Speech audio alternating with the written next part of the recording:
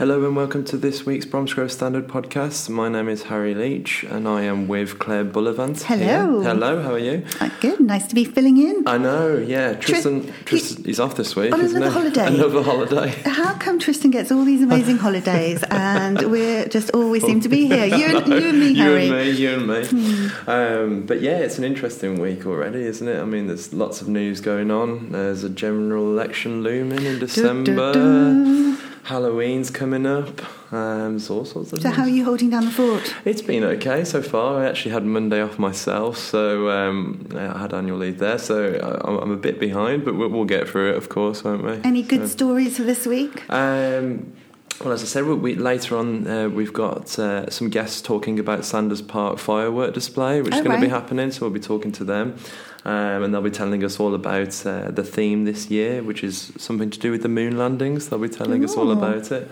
And of course we've got some Halloween. I mean, have you got any Halloween plans yourself? Or? No, I haven't actually, not yet. A friend of mine, I think, might be having a party, and I've actually got a friend coming over from America, and she was asking me, because over there they love to do it big time. They do big time Halloween stuff. Yeah. So I'm going to have to find some stuff to do, I think, to take her and show her. But no, a couple of weeks ago I did go on a ghost hunt. Oh, right, It was amazing. It was amazing. It was actually over in Redditch at the Needle Museum, Forge Mill Needle Museum. And I went along and I was a little bit dubious, to say the least. I mean, I do believe in all that. Spiritual stuff, but I'm always that person. Like, my parents' house apparently is pretty haunted, but I'm the one person who's never seen anything. And I was sort of grew up asking to, praying to see something for proof of an afterlife, but nothing ever happened to me. So I went on this ghost hunt, and I was a little bit dubious and a little bit sort of thinking, I'm not going to see anything. But it was a little bit weird. A little bit spooky. Yeah, the other ghost hunters, a lot of them were sort of seasoned professionals who travel the length and breadth of the country and have been to them all. And beforehand, on our briefing, we were in like the main clubhouse area, and they all came armed with their arsenal of equipment, this ghost fighting stuff, and they've got these things that beep and sirens that go off if there's any entities, and they were explaining how it all worked. And I was sat there thinking, okay, I don't really buy into anything. Never going to see anything, no. But then when we walked across in the pitch black into the museum, and we all sort of stood in a circle, and the leader kind of was like, is anybody there? And then suddenly I did feel like the hairs on the back of my neck. Oh my God. And one of the girls, one of the women on the trip, she kind of burst into tears, and she was saying that she kind of got overtaken by this demon entity, and that was pretty scary. But the whole time, was she shaking all over the place? Sort of thing? She started shaking, and and then started kind of crying, and it was really, really freaky. That's unnerving everybody else in the room as well. I know. Well, the whole area. I don't know if you've ever been over to the Forge Mill Museum. It's by Bordesley Abbey, and it used to be there used to be a monk. What do they call it? Like a church or an abbey. I guess abbey. And so lots of people have seen things there, and they've seen monks and things walking around. And apparently there's this black dog that roams the fields, and it's a ghostly dog. There's loads of stories, and I think you can't actually be from Redditch without hearing one of the stories. Everyone always talks about it over in Redditch. So I do know the stories, but I wasn't expecting to see anything. And the whole evening, nothing kind of happened to me. I saw other people witness things, or other people were saying they'd seen things or heard things, but nothing had happened to me.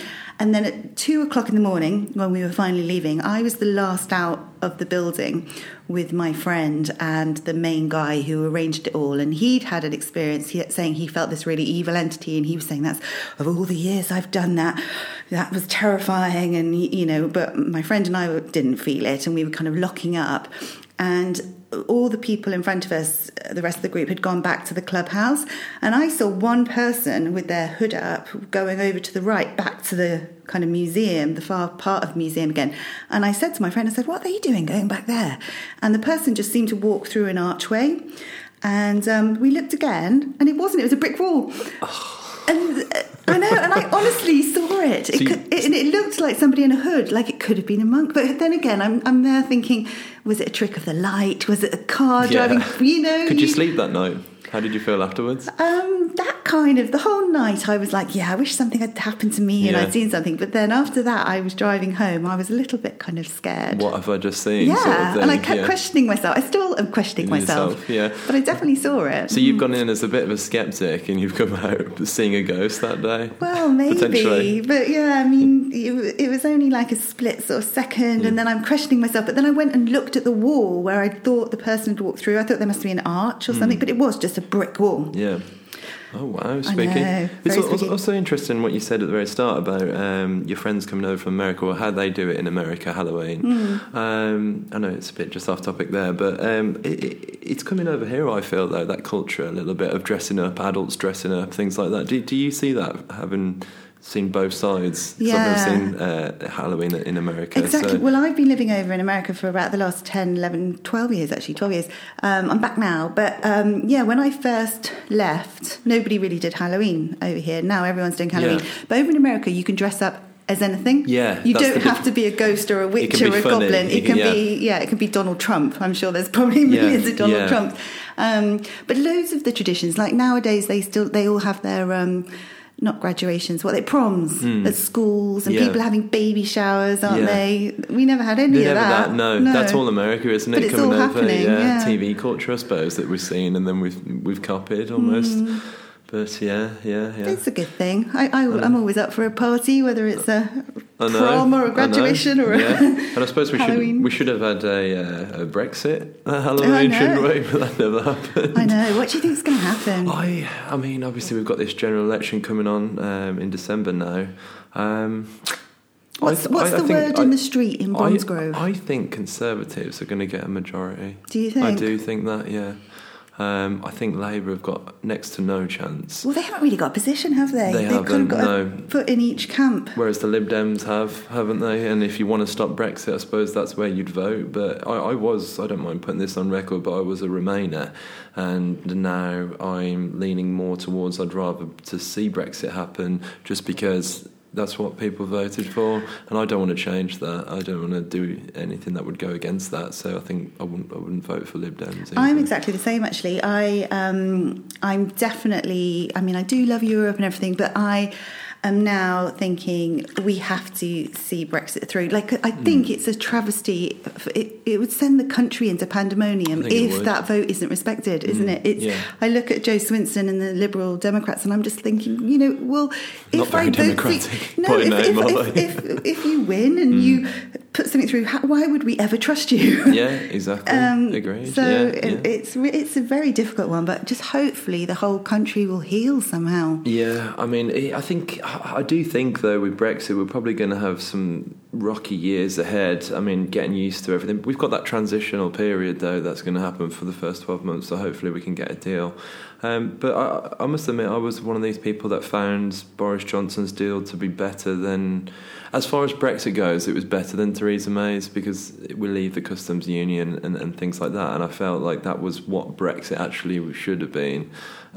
So for me, that should have gone through at the time. I don't know. Did you feel like that? I felt that totally as well. Well, I've actually always been a bit of a Boris fan. I know some people, he's a bit like Marmite. You either love him or hate him, He's a Trump, isn't he, almost? I think he's a lot nicer than Trump. I'm not a fan of Trump, but I'm definitely a fan of Boris. But he was actually one of my very, very first interviews back in the day. Really? Yeah, when I was at uni, I worked for a TV channel called Town TV in Oxford, and I got to interview Boris when he was MP. I'm aging myself now. It must have been about 2004, 2003, 2004, and he was the MP for Henley. And I remember, I didn't really know who he was or anything then, but I had to go and interview him. And I remember him rocking up on his bike. He was on his pedal. He was on his push bike then as well. And he came along the river, and he came hair all over the place. Yeah, and he was just, and I remember, but he was so charismatic. Honestly, Harry, to this day, like I have liked him to this day, because at the end of the interview, my mum's got it somewhere on VHS. It's recorded. Play it at Christmas. Yeah, I'm going to have to find it. I think it's above the garage somewhere.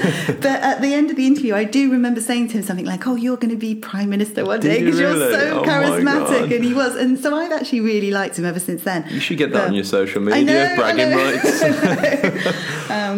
But it was, So I suppose he wasn't, as you said, as a well-known figure then, was he? By that point, he was on the rise very much so, wasn't he? Rather than, I seem to remember driving over to the interview, not knowing really who he was and kind of trying to do research. It must be fascinating for you then to see him as the Prime Minister. That's surreal sort of thing. Yeah. But I mean, I think we still there's people calling for his head now, isn't there? Because obviously he said that do or die, Brexit 31st, and Donald Tusk said, "I will not give you another extension." I think if it had been up to Boris, he would have gone out on the 31st, but it's like he's just had roadblocks, hasn't he, every step of the way, from Labour and the SNPs. Yeah, I know, and that's the problem with Labour is I've been a Labour supporter for most of my life, but I mean I am one of those people. I'm not one of those people that's necessarily just loyal to a party. I'd rather just look at policy and stuff like that, and I'd like to vote for Labour, but over the course of Brexit and stuff, I just find it very difficult with their stance, as you say, what they actually want to propose I presume they want to give it back to the people if they were to have a majority. Do you think that's probably what they'd do? They've said that if they won, they'd do a better deal with Europe. Not sure how they would get a better deal with Europe, but that's what they've said. And then they will put it back to the people. And then they would, So, they're not going to get a better deal, though, are they? 5 years' time, we're still going to be in the same situation. It's going to be a nightmare. I think really the EU is not going to budge now on the deal, are they? They didn't really budge much for Johnson's. A lot of it was similar to Theresa May's. It's just the big thing I found was the customs union, which was very good of him to deliver, but overall they're not going to really budge too much, are they? It's either going to be that or I think they want our money. They want the divorce settlement, and they want exactly. So but I suppose I don't blame them, really. They don't want us to go, and that was in the and to be honest, it's in their favour for as long as it's keeps being delaying. They're getting £1 billion a month from us. So British taxpayers' money is going to them, and so they're not losing out on anything. And then they just want that big 30 billion lump sum, and they're going to be sorted for a while. But let's just hope it all rallies us together and we get on with it somehow. I think it's going to be the year 2050, and we're still going to be having this conversation on this podcast about when we're leaving. Can you imagine? I hope not. But also another big story this week, which I won't say too much about yet because you'll be able to read it in the paper. But I don't know if you heard much about cystic fibrosis recently in the news, and how they've brought out a drug on the NHS which is going to help a lot of people who have that disease who would have otherwise had a much shorter life.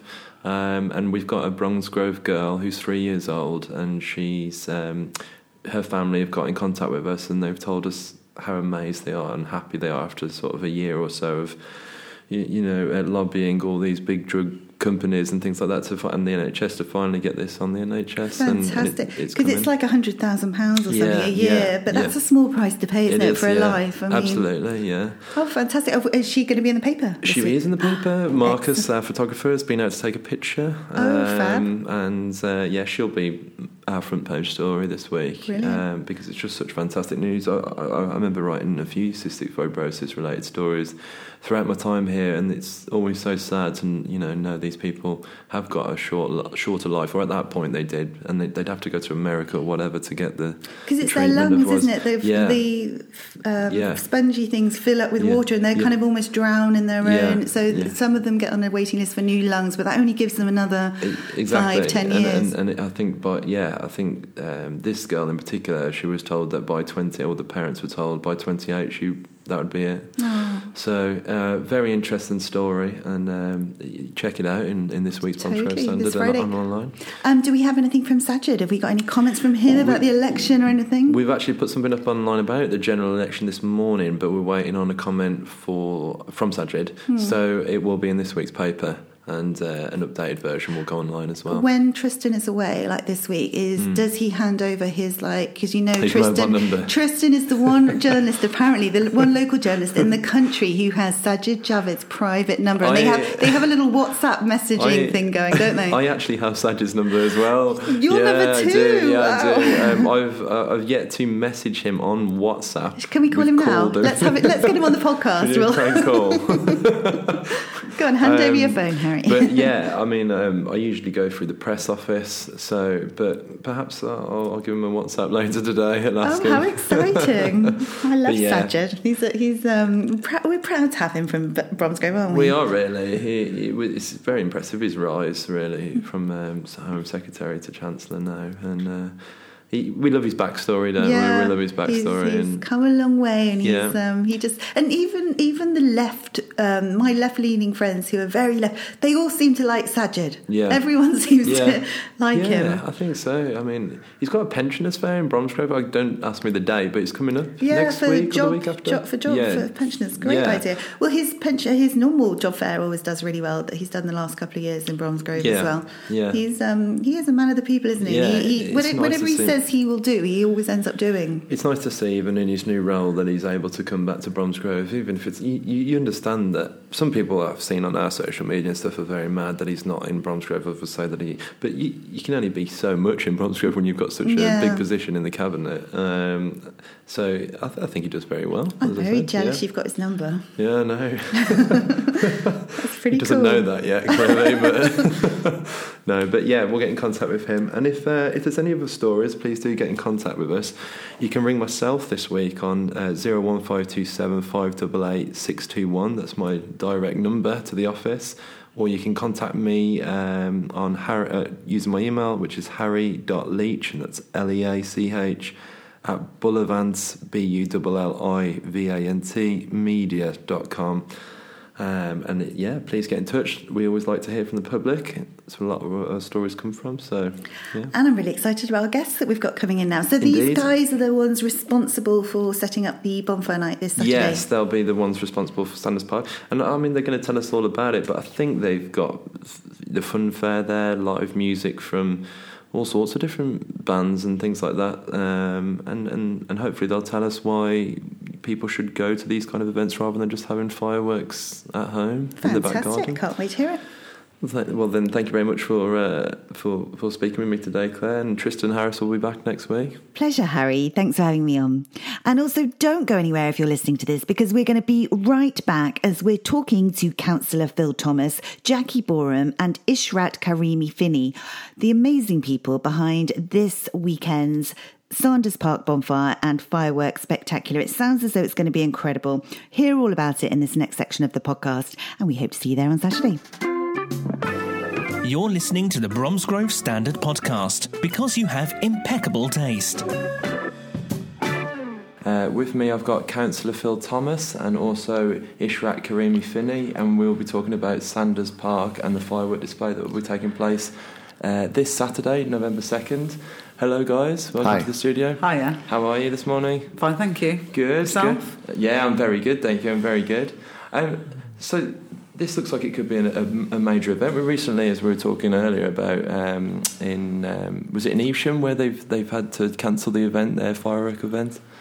It's Worcester, actually. Worcester Racecourse, due to the flooding. Yeah. Due to the flooding. But hopefully this will be a fantastic day. What can you tell me about? This year's firework display is themed towards the music of To the Moon and Back. Oh, yeah. Celebrations of 50 years of the first man missioned on land.